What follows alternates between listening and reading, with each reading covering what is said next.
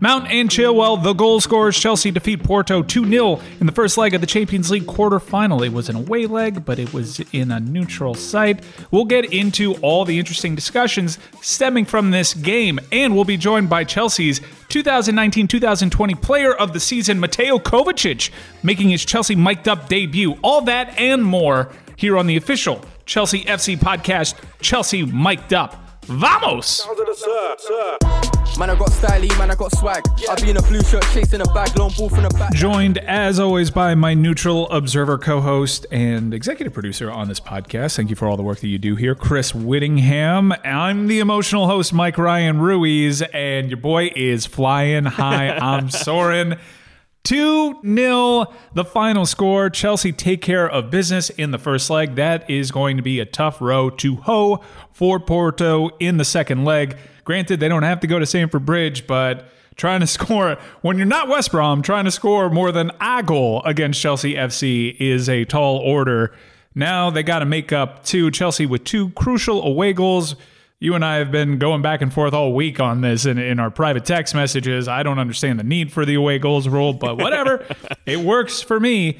Chelsea, one of the more confusing performances of the season. I thought Porto was the better team for the majority, or at least the more threatening team for the majority of the game. And we should know, being a Chelsea FC podcast, is sometimes it plays directly into Chelsea's hands. So you can't necessarily grade it that way, but Chelsea's attack was really stagnant in this game. They had 3 chances. They scored on 2 of them.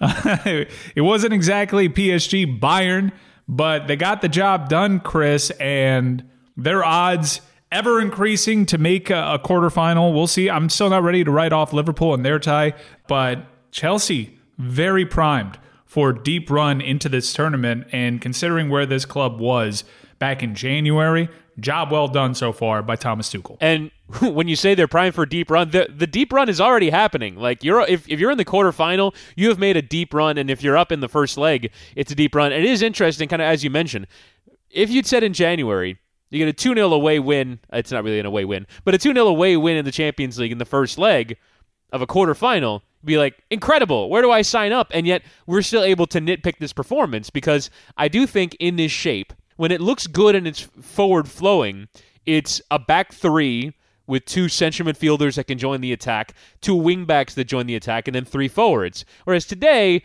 it looks like 5 defenders and 2 holding midfielders and 3 guys alone on an island up top. And that's where you start to see those struggles. I thought, even though Porto had some quality chances, I never really felt a significant sense of threat to Chelsea's goal. Edouard Mendy made a couple of good saves, but it wasn't like he needed to produce a moment of magic. I'd say probably the closest was that moment where he tips it onto the crossbar on a corner that was coming straight at him. Could have been an Olympico, and then he tips onto the bar, and then comes for a Porto defender who skies it over the bar. Got lucky. Yeah, Chelsea got lucky in that first half. But I never really felt too often like they were under serious threat. They were defending in their own box, which is something that Chelsea have done in away Champions League ties all the time. So I would say from that aspect, you're kind of comfortable. Then Mason Mount pulls off an incredible moment of magic to kind of pull Chelsea out of the rut. And I thought by the time he got to the hour mark, Chelsea started to express themselves a bit more. I thought Christian Pulisic coming on was a real impactful substitution to kind of get Chelsea going forward. He nearly scored, and then Chilwell eventually gets that goal. But you kind of survive the bits that Chelsea were not playing poorly without really being under too much threat, and then take advantage of the chances that you get, and that's how you win in Europe. Let's accentuate the positive, not necessarily eliminate the negative, because there were some moments here. There's still some more meat on the bone. I'm sure Kai Havertz, that one's going to stay with him for a while. But let's talk about the Mount goal.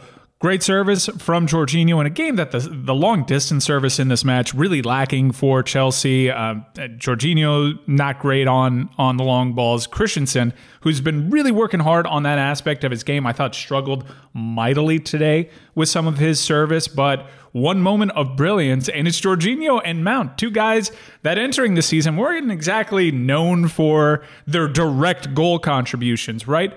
Beautiful turn from Mason Mount on a well-placed ball, and the finish extraordinary. And I couldn't help but think of Frank Lampard when I saw that goal there. Now, I think history is going to make Frank a little bit more selfless than he actually was, because his hands were tied because of the transfer ban. But when I see that Mason Mount thing, and I know London is Blue, always quick with the banter, tagging us on the Mason Mount criticisms of a player that had struggled, I think even he would tell you, with his finishing. I think that right there is actually the argument for we never really had to endure the suffering of a young player that's ascending like Mason Mount. In previous seasons, he is using that season and struggling to finish for another club. That's, Southampton's cross to bear. It's not Chelsea's. Well, it was Chelsea's last year. And now, gold at the end of the rainbow, Chris, because he has been a phenomenal player for Thomas Tuchel. Since Thomas Tuchel has arrived, Mason Mount has been Chelsea's best player. Who could have seen that given the narrative surrounding him and Frank Lampard? Well, and I always thought that the narrative was unfair as it relates to Tuchel coming in because he was going to trust young players he always has in his career. So he's going to give these guys a chance. And Mason Mount has clearly earned every bit of what he's gotten in his career. And it's interesting because there is a debate within the fan base about Mason Mount. And yet, when we talk to Sam Page, the Under-12 Academy coach, regularly on this program, I would say no Chelsea player comes up more than Mason Mount because he is the ultimate Chelsea youth development success story. From the academy, to the loan to Vitesse, to the loan to the championship, to getting a chance in the first team to play, earn his way. And at the beginning, it felt like Frank Lampard backing his guy, but clearly we see that he saw a fair bit of talent in Mason Mount, that he was going to make a leap, and then with a different manager, he continues his growth curve. And that extra bit of his game, which is what we've talked about, the goal scoring and finishing in tight areas, has only improved under Thomas Tuchel. And that touch today, the spin, is just of the very highest quality. And that's what I've kept saying is, I'm not ruling out that Mason Mount can produce moments like that. I'm just saying we hadn't seen moments of quality like that really until the last 6 weeks, I'd say. The touch, the spin, the finish into the bottom corner, clinical. You go opposite Augustin Marchesín, and it was just a tremendous bit of play. And that's match-breaking, match-winning quality that I didn't think we had seen up until recently. So it's an incredible success story, what the development of this player has been. Massively impactful goals, too. Match-winning goals like he had against Liverpool and now in the quarterfinals against Porto. It's a massive stage for the player. He is helping you win games. That wasn't really a job anyone had him pegged for entering the season. It was about the Germans. While they're struggling with their finishing, Mason Mount is stepping up to the plate in a big, big way for Chelsea FC. It is beautiful to see. Granted, there were frustrations along the way, growing pains, but he is growing into what, for my money, is Chelsea's player of the season. I know that's been a hot debate. We maybe try to open the door a little bit to other players. He's been fantastic. So is that signing of Edouard Mendy, who was kept busy in this game against Porto. Never really tested, never had to be spectacular, but given Chelsea's record over the last few years and the production that we're getting out of that position, you don't need someone to be spectacular. You need to be confident in a goalkeeper. And just think about the high press from Porto. How many times have we seen that bite Chelsea in the past? A mistake was made. These players who have been drilled with playing out the back under 3 different managers here, surviving all sorts of transfer bans. I mean, this is still Rudiger. This is still Christensen. These are players that have in the past struggled with the ball at their feet. Mendy, who was reputed to not be the strongest with the ball at his feet. No mistakes in this game. Easy breezy. Full confidence. Credit to the players for developing. Some of these players aren't exactly young players. These are kind of final products. And even they are showing that they can improve under this manager. Throw that in the pile of things you love to see. I've always kind of thought since seeing Mendy arrive that he's been pretty good with the ball at his feet. But if you're talking about just his pure goalkeeping performance, it really comes down to what your baseline expectation is. And I think now when I watch Edouard Mendy, he's been so good for Chelsea that every save that he made today is something that I expect him to make. And yet I might perhaps be underrating how difficult his job was because that's work to do for a goalkeeper. He was very busy and had to produce every moment of magic, and maybe not every goalkeeper in the world keeps a clean sheet tonight. And Edouard Mendy has reached such a level of where his average is so high that now I'm expecting, that wasn't that tough for Mendy. But it could have been tough for a different goalkeeper. So I do think he deserves an immense amount of credit, and I think tonight, I wonder how much it was informed by the West Bromwich Albion match, which maybe we can get to later. Maybe we can just completely ignore it because why talk about it? But I do think that in the manner in which Chelsea conceded some of those goals, particularly under pressure. I wonder if Thomas Tuchel, who I imagine at some point would like to get to a place where every defender plays every pass out of the back and you play your way through teams, kind of recognized on short rest, you know what, if you're under that kind of pressure, just get rid. And there were a few times that Chelsea did, and they weren't made to pay for it. Right on. With everything that you're saying, I'm not at the point where I'm going to take a mundane ho-hum clean sheet in the Champions League for granted. There have only been maybe 3 or 4 occasions this season where I've been like, Mendy, what are you doing? You're a little out of position. His positioning in this game, Chris, was quite excellent. He came out when he needed to come out. He made saves at the edge of the box. He was class in this game. Didn't have to be spectacular, but look, Manuel Neuer in the other game, that's one of the generation's best goalkeepers. He makes a mistake. I know they're mitigating circumstances there with the snow, but rock solid from Edouard Mendy. It's not sexy, but he was probably my man of the match. Mateo Kovacic, who will be joining us later in this podcast. You can make an argument for him. I'm with you. Christian Pulisic made a great impact being subbed on. Kai Havertz. Now, this may be fallen victim to inadequate replays for Champions League broadcasts. The game moves fast sometimes. I would have loved to have seen a million angles of Christian Pulisic hitting the bar with that shot at that angle, but it's just not available. I don't really know what happened. Did Pepe get away with a tug on Kai Havertz? I watched it the few times it presented itself, and I'm not exactly sure how that ball doesn't go in the back of the net. Yeah, because, I mean, Kai Havertz with his balance scores, I would think. I mean, otherwise that would be an almighty miss. So I think he was affected in some way.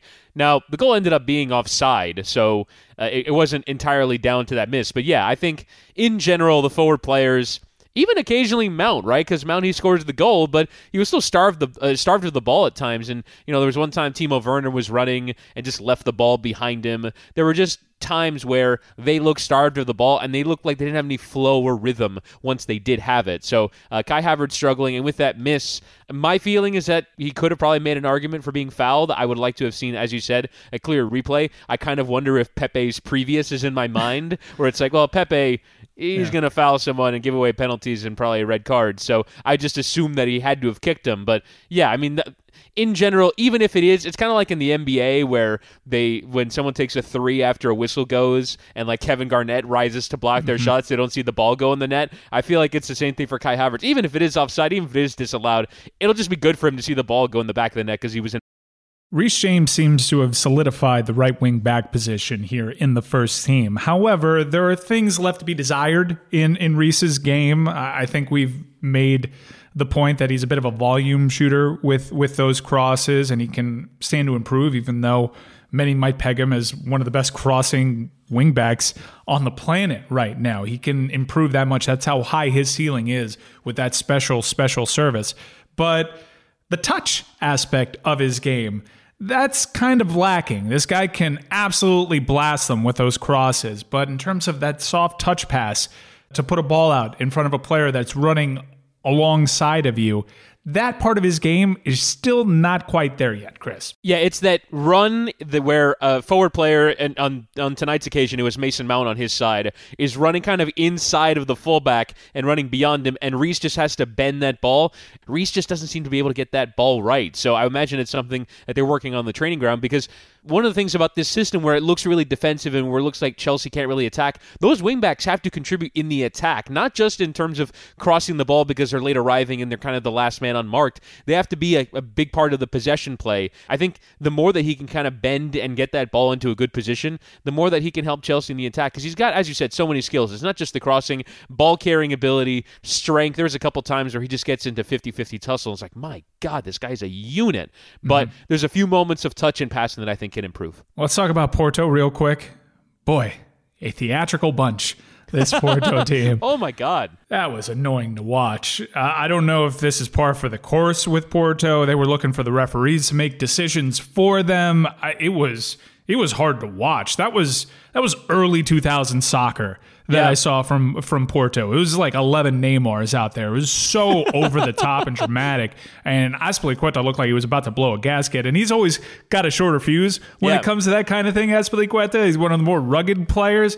My God, watching this team, it was so annoying. Yeah, I think Portugal is probably the highest level where there is still that blank housery going on. Because, I mean, you see a lot on this side of the pond in North America and Mexico and South America. There's a lot of players that do that. But it does seem like even when South American players go to play at big European clubs, that's kind of beaten out of them. Like, there aren't that many Neymars, even amongst the dozens of South American players all across Europe. And yet, I guess in Portugal, that's still encouraged because you're right. I mean, there's still times where, Azpilicueta got into a tangle with a player, I forget who, and he comes off as if he's been hammered in his leg. And they show the replay, and it's a little bit of a coming together, but he's just absolutely writhing on the ground. It's like, oh, I guess this does still exist in the game. I guess in major European football, it's just it's more of an outlier now. Yeah, they were trying to draw penalties on really soft things. I mean, you can't put a hand on some of these players. That big guy, Marega, I think was his name, who was a striker who started. He's a big dude. Gets a tiny one-handed shove from Azpilicueta, and he goes down with his arms failing. It's like, come on, man. You're big. You're strong. What are you doing? I don't know if you've noticed, but the old American trope from non-soccer fans, there's flopping everywhere, that's kind of dissipating slowly. Yeah. And, man, I don't want any on-the-fence Americans watching Porto play. I'll tell you that right now. It was just so rough. I was getting so frustrated. I can't believe there were only 3 minutes of added time at the end of that just because of all the theatrics. I'm not looking forward to playing Porto again just because of that. It's an annoying watch. Okay, that does it for the nitpicking because guess what? Chelsea won 2-0. Chris, this is a massive, massive achievement for Chelsea FC. Let's not look past it. Let's not take it for granted because Chelsea are this close to being in a glamorous semifinal against either Real Madrid or Liverpool. And then you're so close. Might as well win the damn thing. We'll talk to a player that's been to the highest of highs in that sport. World Cup finals, Champions League finals. This guy has almost done it all in the sport, and hopefully he can add a Champions League trophy at Chelsea to his name. Mateo Kovacic, Chelsea's player of the season, the reigning player of the season, joins us next here on Chelsea Mic'd Up. Introducing Perfect Play, the most advanced football training app available. Developed with and used by the Chelsea FC Academy.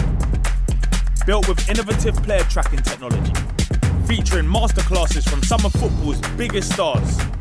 Offering world-class, personalised football coaching. So train with the best and become the player you want to be. Start training for free. Download on the App Store now. Now, we've been talking off the air, and we kind of run into this as Americans. Like, a lot of people mispronounce Christian Pulisic's last name, or at least he has a preference of pronunciation.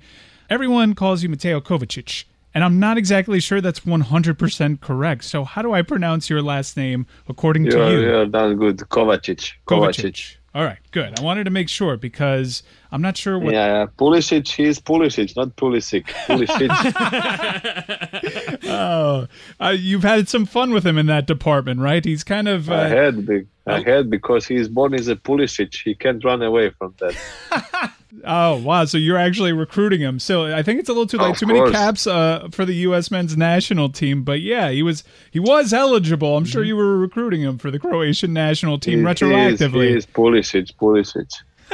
Yeah, I imagine he would have gone for Pulisic too, but like here in America, IC is ick. So just everywhere he goes, like he was probably called Pulisic. So all right, I'm just gonna lean into it. I'm Pulisic now. I know. He told me. Well, let's use some of that for our interview. Give some people some insight into the sense of humor of one Mateo Kovacic, who's now joining us on Chelsea Mic'd Up. He was Chelsea's player of the season last year. And Mateo, that had to feel extra good for you, obviously, to get the recognition of your club and your teammates. You were consistent from the start of the season throughout. What was it like under Frank Lampard for you to really ascend? Because the first year, Chelsea obviously made you a permanent fixture in the squad after your first year under Sarri, but you really blossomed year two. Were you just generally more comfortable with the club, even though you were under a new manager? Going out on loan can be a little bit difficult. Second year in London, more comfort, and you got a better Mateo Kovacic. Yeah, it was obviously always alone is not easy because you never know what's going to happen. So it was not actually a preference of mine to be on loan, but yeah, it happened like that, and I just wanted to come to Chelsea, so I accepted the loan, and then in the end, they bought me, which I appreciate a lot, and that they showed a lot of faith in me, and which is an amazing thing for a player. And it was not easy to come on loan, but in the end, my second year was obviously better because I felt like home. Now I settled in, so it was much easier to perform better and play better the second year. What is that difference? Because we kind of just think of loans as a means of player acquisition. We don't really kind of give it the context of how that might affect a player. So what is the difference between being a permanent player for a club as opposed to being on loan? Is it kind of like an ownership thing, like this is mine now? Yeah, because it's better obviously when you sign permanent, because you know you have a long-term contract, you can settle in, you can be, your family is ready to stay now here for a long time. And in a loan, obviously, you don't know what's going to happen next year. That's the main difference. But I was just from day one, my only choice was Chelsea, and I'm thankful and happy to the club that it happened. Matteo, you speak 5 languages. Am I right? Are you working on number 6, or I don't want to shortchange you. You speak 5 languages, right? Yes, for now 5. Not perfect, but I speak 5. Yeah. I mean, what a useful tool for you, given as well-traveled as you are, given you've played at some of the biggest stages in the sport. How helpful of a tool is that for you, given that you're in the midfield, you're constantly communicating? How often in a certain game do you go through several languages? Yeah, I go quite a lot, but obviously in Chelsea we speak a lot of English, so in the game more or less we stay on the English language. But yeah, I'm thankful to football because football gave me a lot of joy, and obviously I learned a lot of countries, a lot of new cultures, and I had the luck to learn a lot of languages. So it's an amazing thing for me to communicate with other players on their languages, which is really a great thing. And I hope I can improve my languages. So I'm not perfect at every language, but I'm doing my best to be every day better and better, because I can use all 4 or 5 languages in my team.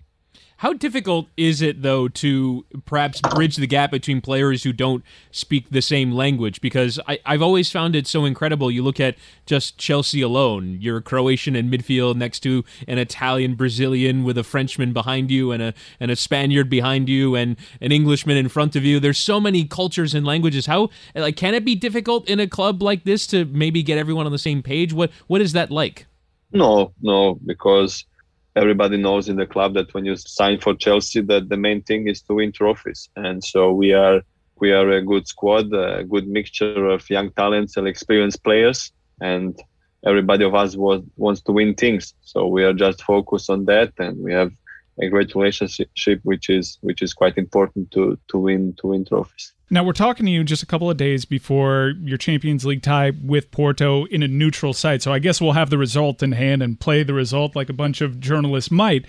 But what is your mindset going into a neutral site game? You usually have to prepare yourself if we can get one away goal and set back defensively, but this is kind of an unprecedented situation. 2 neutral site games, but still home and away goals, rules apply. It's all very confusing. What is your approach? Just go into this first game, forget maybe shutting down defensively after you get that 1 goal, just ratchet it up the entire game?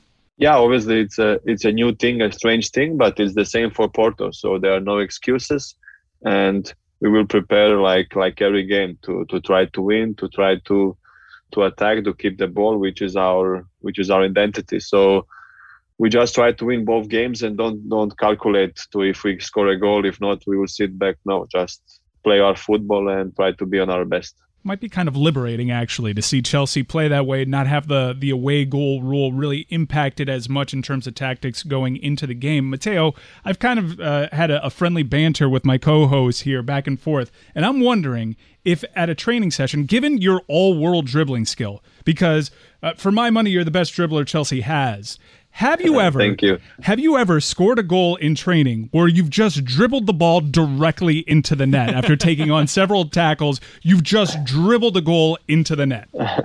So first thing, as you all know, if you watch Chelsea, I'm not quite a goal scorer. So this is not my main thing in my game, but obviously I'm trying to improve on that as well. But no, I tried to dribble sometimes, but I prefer more the others to score. I'm just doing the things that I'm best at. which is not scoring goals, obviously.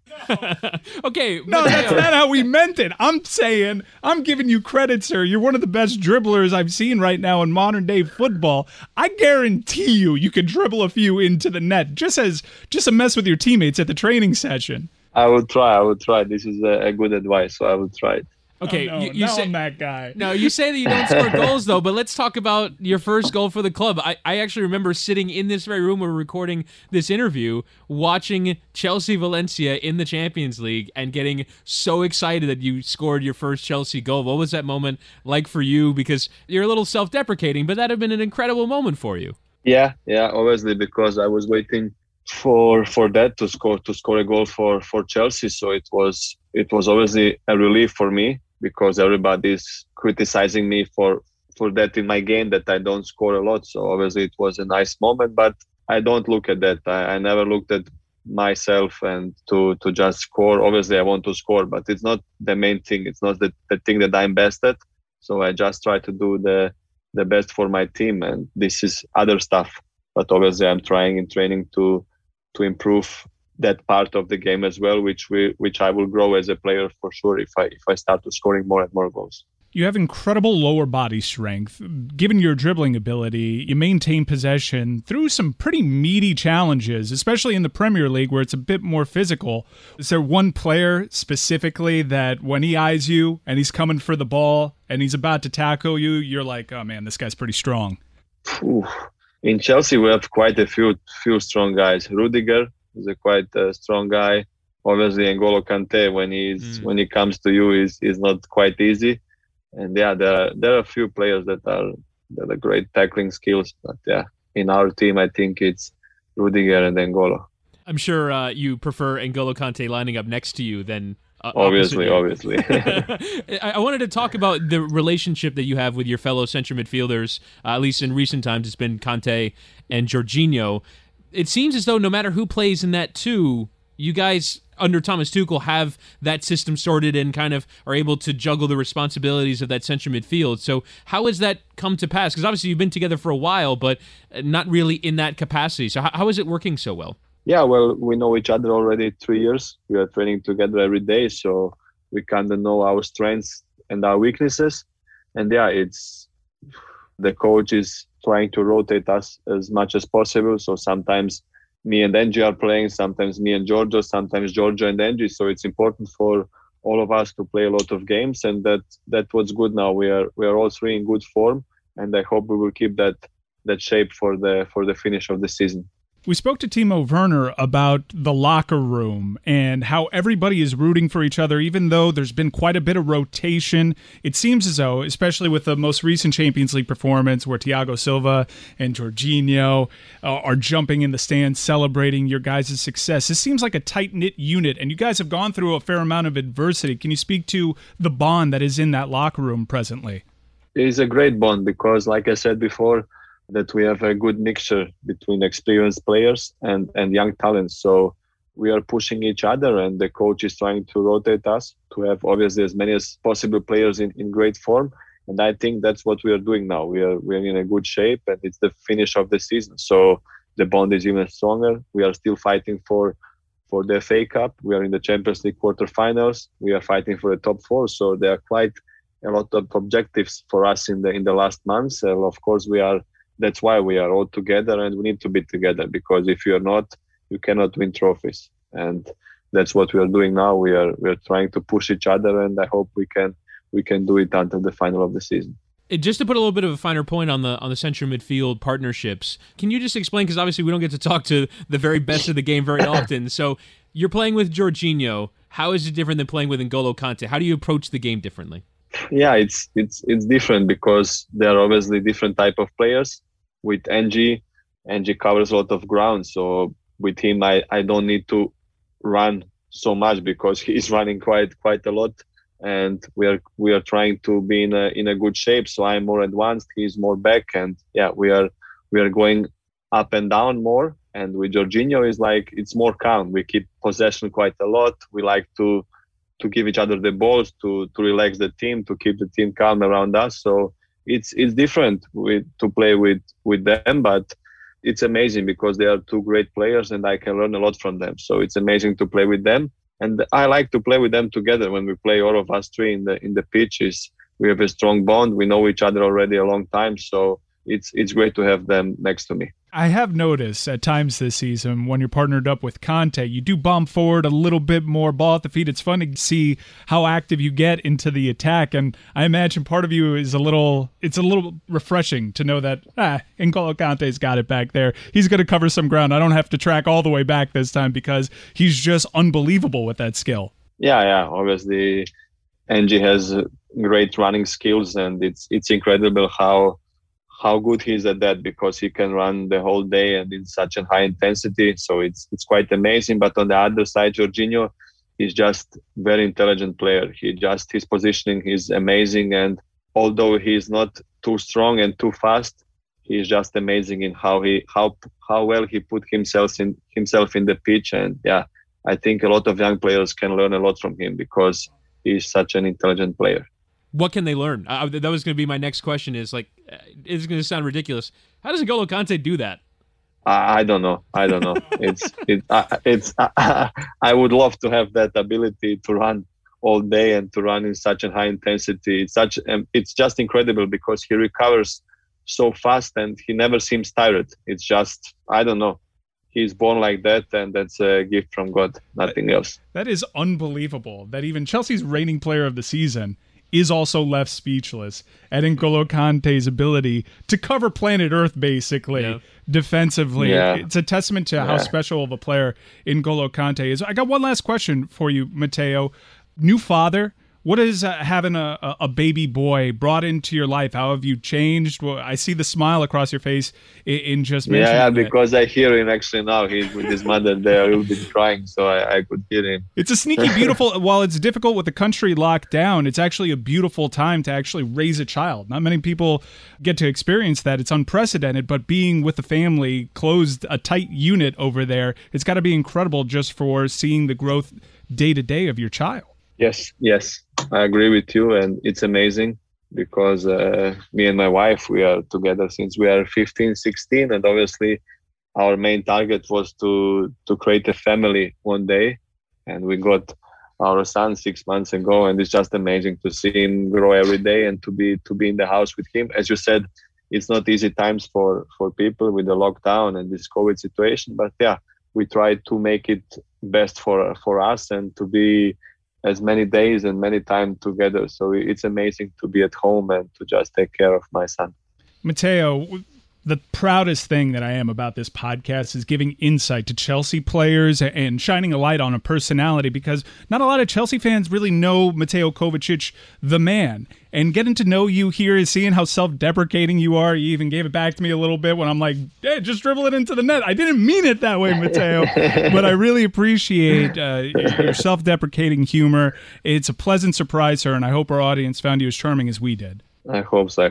It was nice to talk to you, and I hope we will in the future do another one with some trophies in the bag for Chelsea. You'll be happy to know Slovenia's best basketball player, Goran Dragic. I got him to become a Chelsea fan. He leans Real Madrid. Really? Yeah, he leans Real Madrid, and he was a fan of yours, and he's like, I'll become a Chelsea fan if I get a Mateo Kovacic jersey. I'm working with people at the club, obviously, but you were the big draw.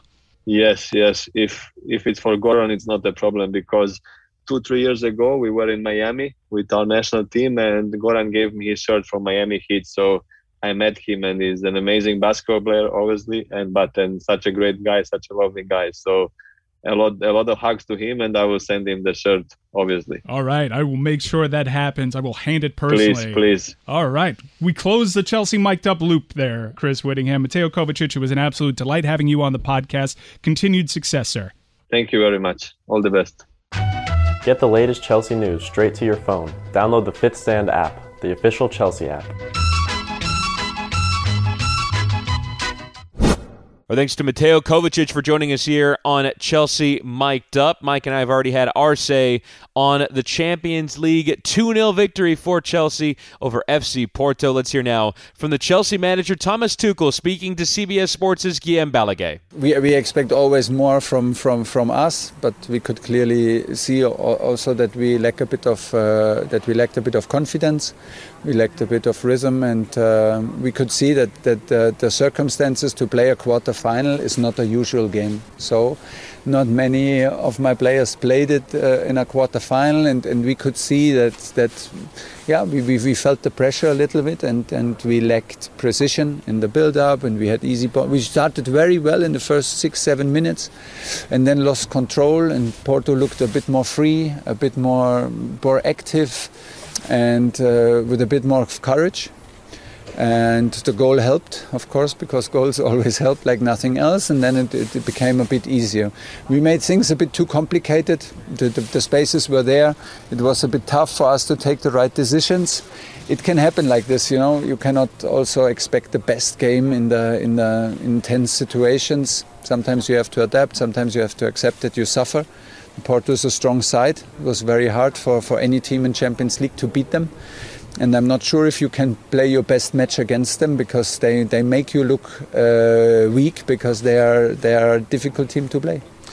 You're not talking tactics, you're talking about the head. So I wonder if you reminded them at half-time that they have to be more courageous with the ball. Yes, we spoke about being more active, be more courageous, outplay players, don't play around the block, don't play to the side, try to play diagonal to eliminate opponents, and we encourage them very, very calmly to be a bit more brave, to feel a bit more free, to have a better orientation. But it's easier said than done, because I thought that I had the feeling it's not a matter of tactics, it's not a matter of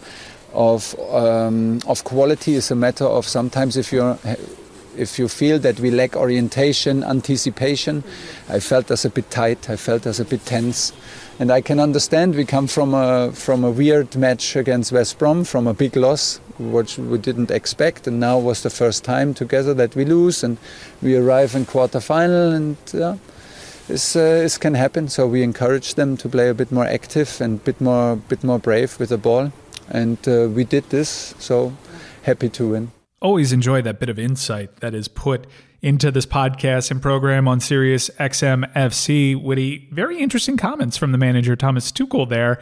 Like you and I were kind of trying to chew on a little bit in that first segment, there were more goals here to be had for Chelsea. It's not just that Kai Havertz moment, but Chelsea's attack was certainly lacking, and that sucked with Thomas Tuchel, who is new to Chelsea FC. And usually when you have a newer manager, they're afraid to have this bold of a criticism, but he wanted more. Yeah, and after a win as well, right? Again, we talked earlier about just the size of the achievement of getting to a Champions League quarterfinal, winning the first leg 2-0, and yet he was still talking about a kind of lack of confidence, maybe the stage being too big, easy passes being given away, that the build-up wasn't that strong.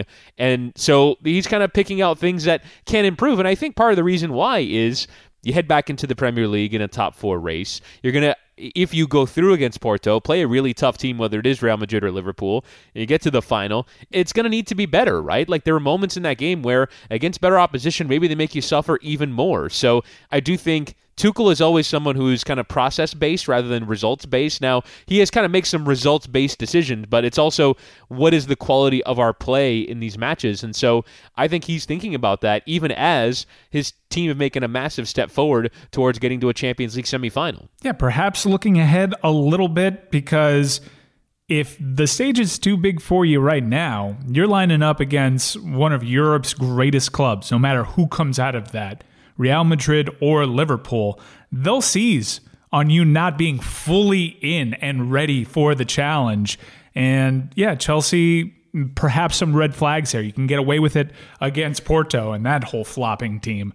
Maybe not so much against Real Madrid. Man, I am harboring some resentment from having to watch Porto. I love that. I mean, you obviously are the emotional fan, but I love that in 90 minutes you can harbor antipathy for a team you've never seen before. Like, really dislike watching them play. I can't put it in plainer terms. I just loathe that. Maybe it's the American in me, but But it's also like how jarring it is compared to what you normally like in the Premier League.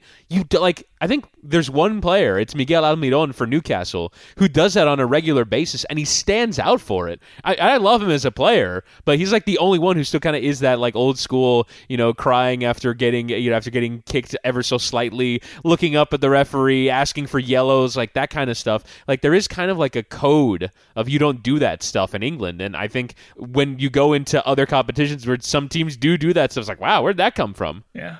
I mean, if you've been listening to previous episodes, I've been like, Christian Pulisic could afford to, maybe go down a little bit more. He's probably acting too tough. Yeah. But there's a wide gulf between me saying that and watching Porto just exist.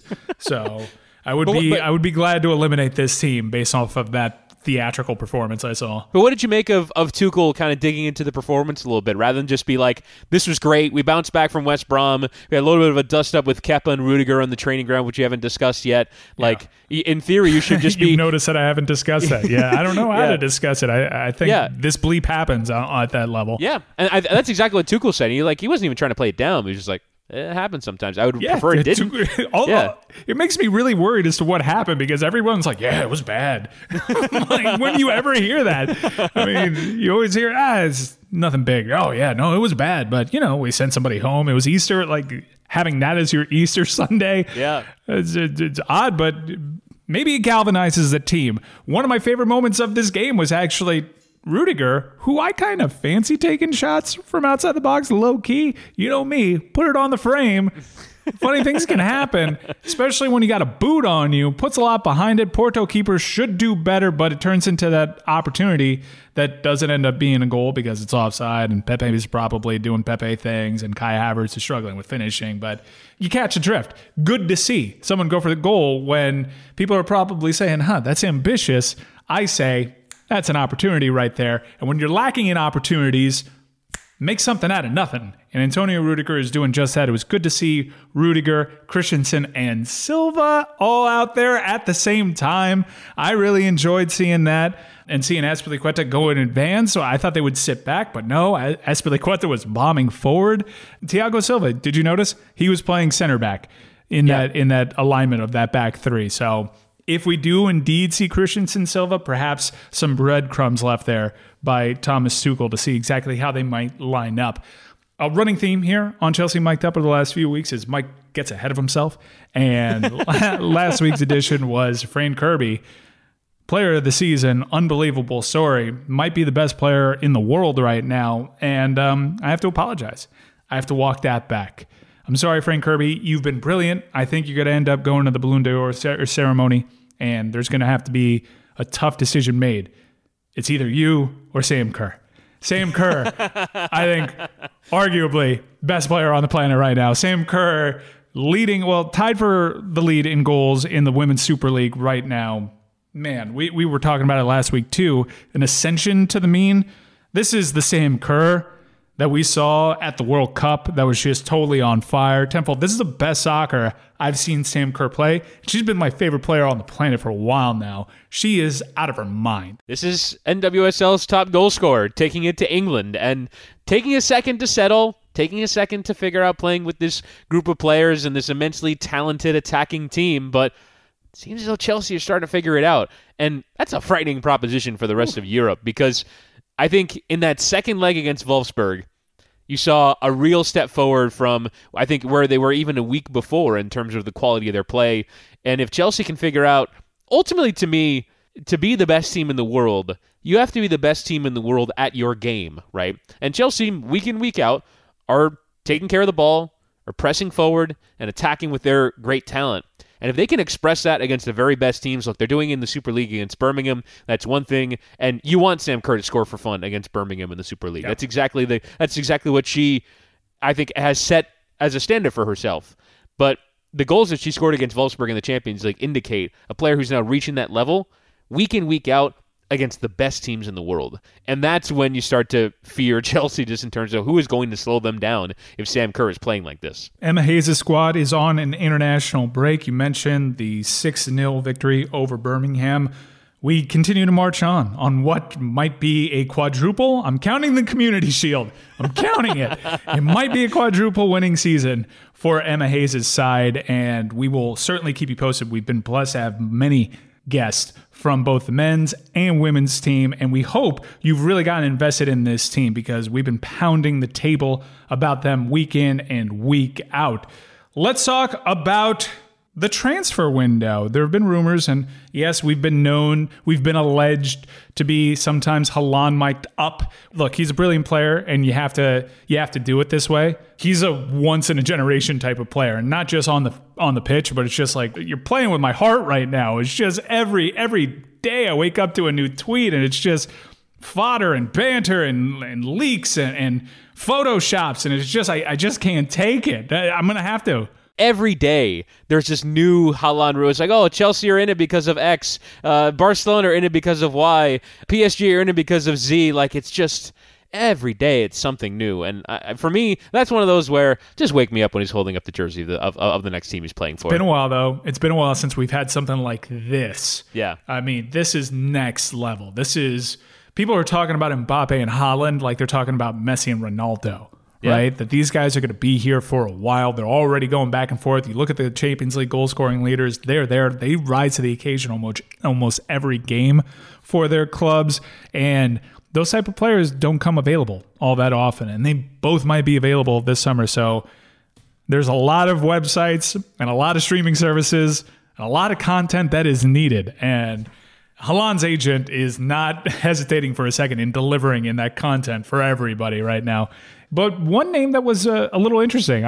I was saying I didn't want to get into the Haaland stuff, and you dragged me into it. But Kun Aguero, Sergio Aguero, while it's actually pretty cool, Manchester City agreed to terms with Kevin De Bruyne. There's no agent involved, and he's staying, and it's this heartfelt thing. So he gets to say, but David Silva left last year, and Sergio Aguero not going to be a part of that club next season. And rumors are out there. Links to Chelsea. And I can't help but want to bring this into a Tammy Abraham conversation, Chris, because this has been a very hot topic on Chelsea Twitter. Tammy Abraham has been Chelsea's leading scorer each of the last 2 seasons. Sergio Aguero, addition by subtraction, right? Taken away from Manchester City, this guy tormented Chelsea every year he was playing. I fear Sergio Aguero more than I feared any other player in Premier League history. I rate him highly, too. I don't hate him. I don't have that hate in my heart for Sergio Aguero. I have mad respect for this player. So naturally, I'd be in on the idea of having him as a second striker. Can you imagine? I'm already doing the fantasy booking, Chris Whittingham, where I've got Erling Haaland coming off for Sergio Aguero. I've got a cup striker and Sergio Aguero dominating the Carabao as he's wont to do. That obviously excites me. I don't know how real it is. This is going to be a free transfer, which means his wages are going to be way up there. Way high. Way high. So please save your Turkish kits and your Inter Miami CF kits. Get that Photoshop nonsense out of here. This player has plenty in the tank. I think he's got at least one really good year at the top level, and you have top clubs interested in him. So this is going to be another thing where if you want him, it's not a bad plan B, but you look at the lay of the land, and you've got an academy product that has a good goal-scoring record for Chelsea, and he can't quite get on the pitch. So if you're giving me the option of, I've got Tammy Abraham, or I can take Sergio Aguero, and of course, naturally, my mind veers to all the great moments Aguero had in that Manchester City shirt, and all the times he pained me as a Chelsea fan. I kind of am drawn to that, but Tammy Abraham for me is a play. Well, I do wonder if going forward, Chelsea views their number 9 position as someone that still, or as something that still needs a leader, like an undisputed title holder. This is our center forward. You thought you were getting it in Timo Werner this year. He hasn't been, and I don't even know if out-and-out center forward is his best position. I think the current position he's playing in the Chelsea setup is more like it. You have Tammy Abraham, as you mentioned, Olivier Giroud probably not going to come back as a result of kind of all these links, but I think there's a reason why they're in for Haaland, they're in for Aguero, they're linked to big money, even even Romelu Lukaku, those rumors have come back in recent times. It's because you wonder what the thinking is in the hierarchy in terms of, do they need an out-and-out 20-goal a season in the Premier League, 30 goals in all competition, number 9, and do you believe that Tammy Abraham can be that? And if he is going to be that, wouldn't he have done it by now? I mean, he's 23. Like, this is a player, it's his second season at Chelsea. He's had some fairly significant experience in England, and he hasn't kicked on to that level, right? Do you trust him day one? He's going to start as our number 9 and score 30 goals this season. I don't know yet. Now, as you said, he has been Chelsea's leading goal scorer, but you wonder from a pedigree standpoint if this is something that Chelsea are looking to improve, and it's why they're linked to someone like Aguero, who, if he's fit for a full season, can give you that, but that if he's fit question is still very pertinent. When you look at the lot of players that are playing up top right now for Chelsea, you got Olivier Giroud, Tammy Abraham, Timo Werner, Kai Havertz. The most clinical among them, obviously, Olivier Giroud. In terms of most efficient goal scorer in the Premier League. I still think he's holding that title because he's not really checking into Premier League games. Yeah. But Tammy Abraham is right there with him in terms of the production. I will say, if you want a strike against Tammy Abraham, there's a lot of hat tricks against lower level competition.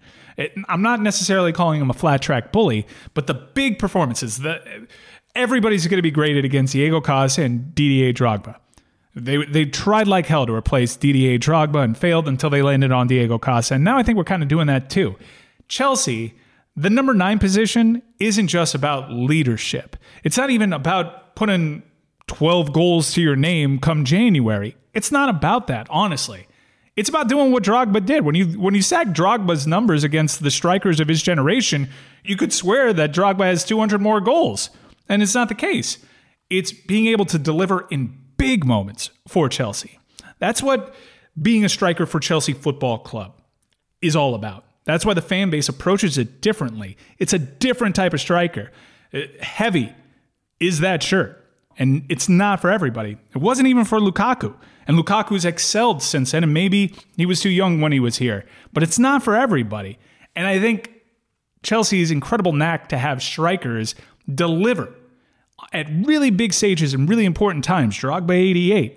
That is actually, unfortunately, part of the legacy of that position. Not unfortunately, because there have been great moments, but for everybody trying to fill those shoes seem even larger by comparison because it's not just deliver. It's deliver in big moments. And that's been lacking since Diego left. And I wonder, when you're talking about Sergio Aguero being the one to come in, he's been that for City. He's been that for City for decades. So like that would be the appeal of it, is that you have a player who's got no problem kind of wearing those size boots. But I completely agree with you. Like, sometimes different clubs are different, right? They have their own characteristics and their own unique aspects to them. And I think at Chelsea, that center forward position is almost as much about the presence, the size of almost this character, rather than it is necessarily about because Tammy Abraham is good goal production. I mean, Alvaro Morata has been a good goal producer in other leagues, right? There have been plenty of center forwards who have come through. I mean, Loic Remy arrived at the club after scoring 20 goals for QPR, but it wasn't a big enough kind of presence up top to own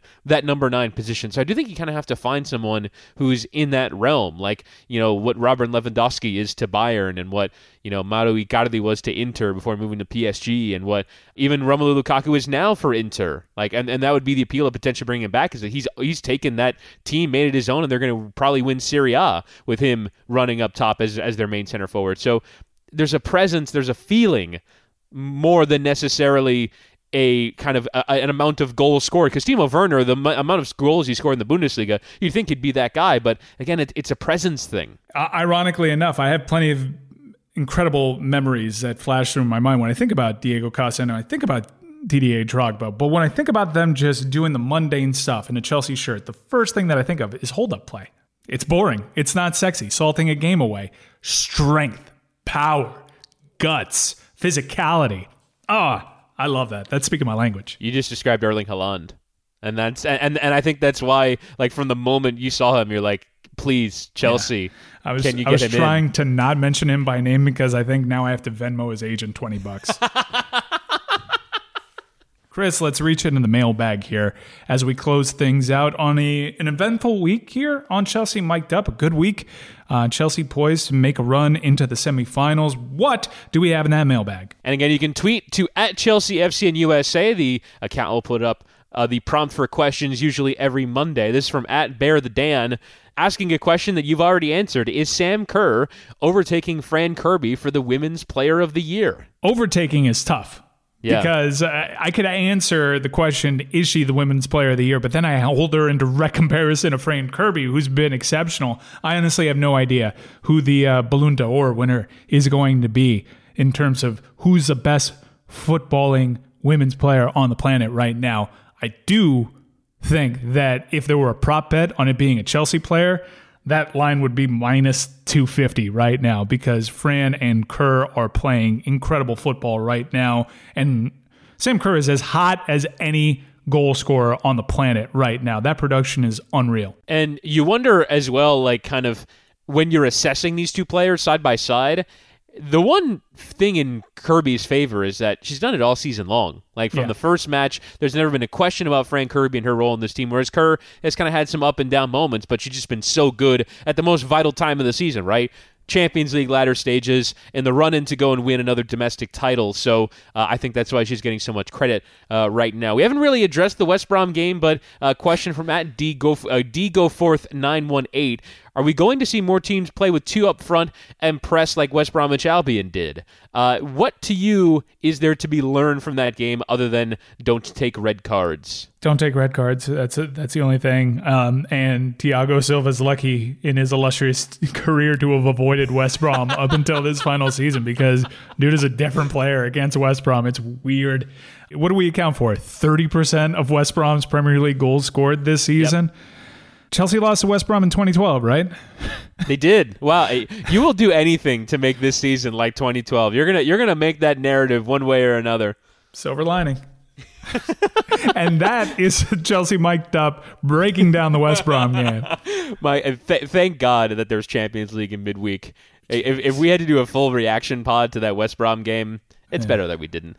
All right. Well, let's make our predictions here. Palace, 12:30 p.m. Eastern start. Chelsea got a rebound. Their special quality over the last few years, dating back to Sarri, is when they drop big results, they seem to get everybody else to drop big results around them. And they don't actually suffer the full indignity of losing to a West Brom because other teams keep pace. And it feels just better to me. It's a reputation thing to have West Ham ahead of us than Tottenham. Tottenham, that's a very bad result considering the circumstances, and Jose Mourinho is trying to fast-track year 3 with some of his public comments. It's weird. Kudos to West Ham. Moyes has gone from meme to a very strong candidate for manager of the season. He knows what he is doing, and Declan Rice is out for that team, and that was a massive, massive result.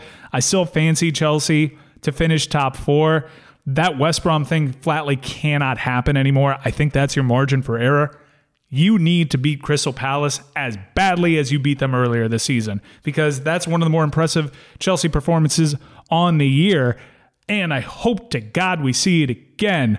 We were both really wrong about that West Brom game.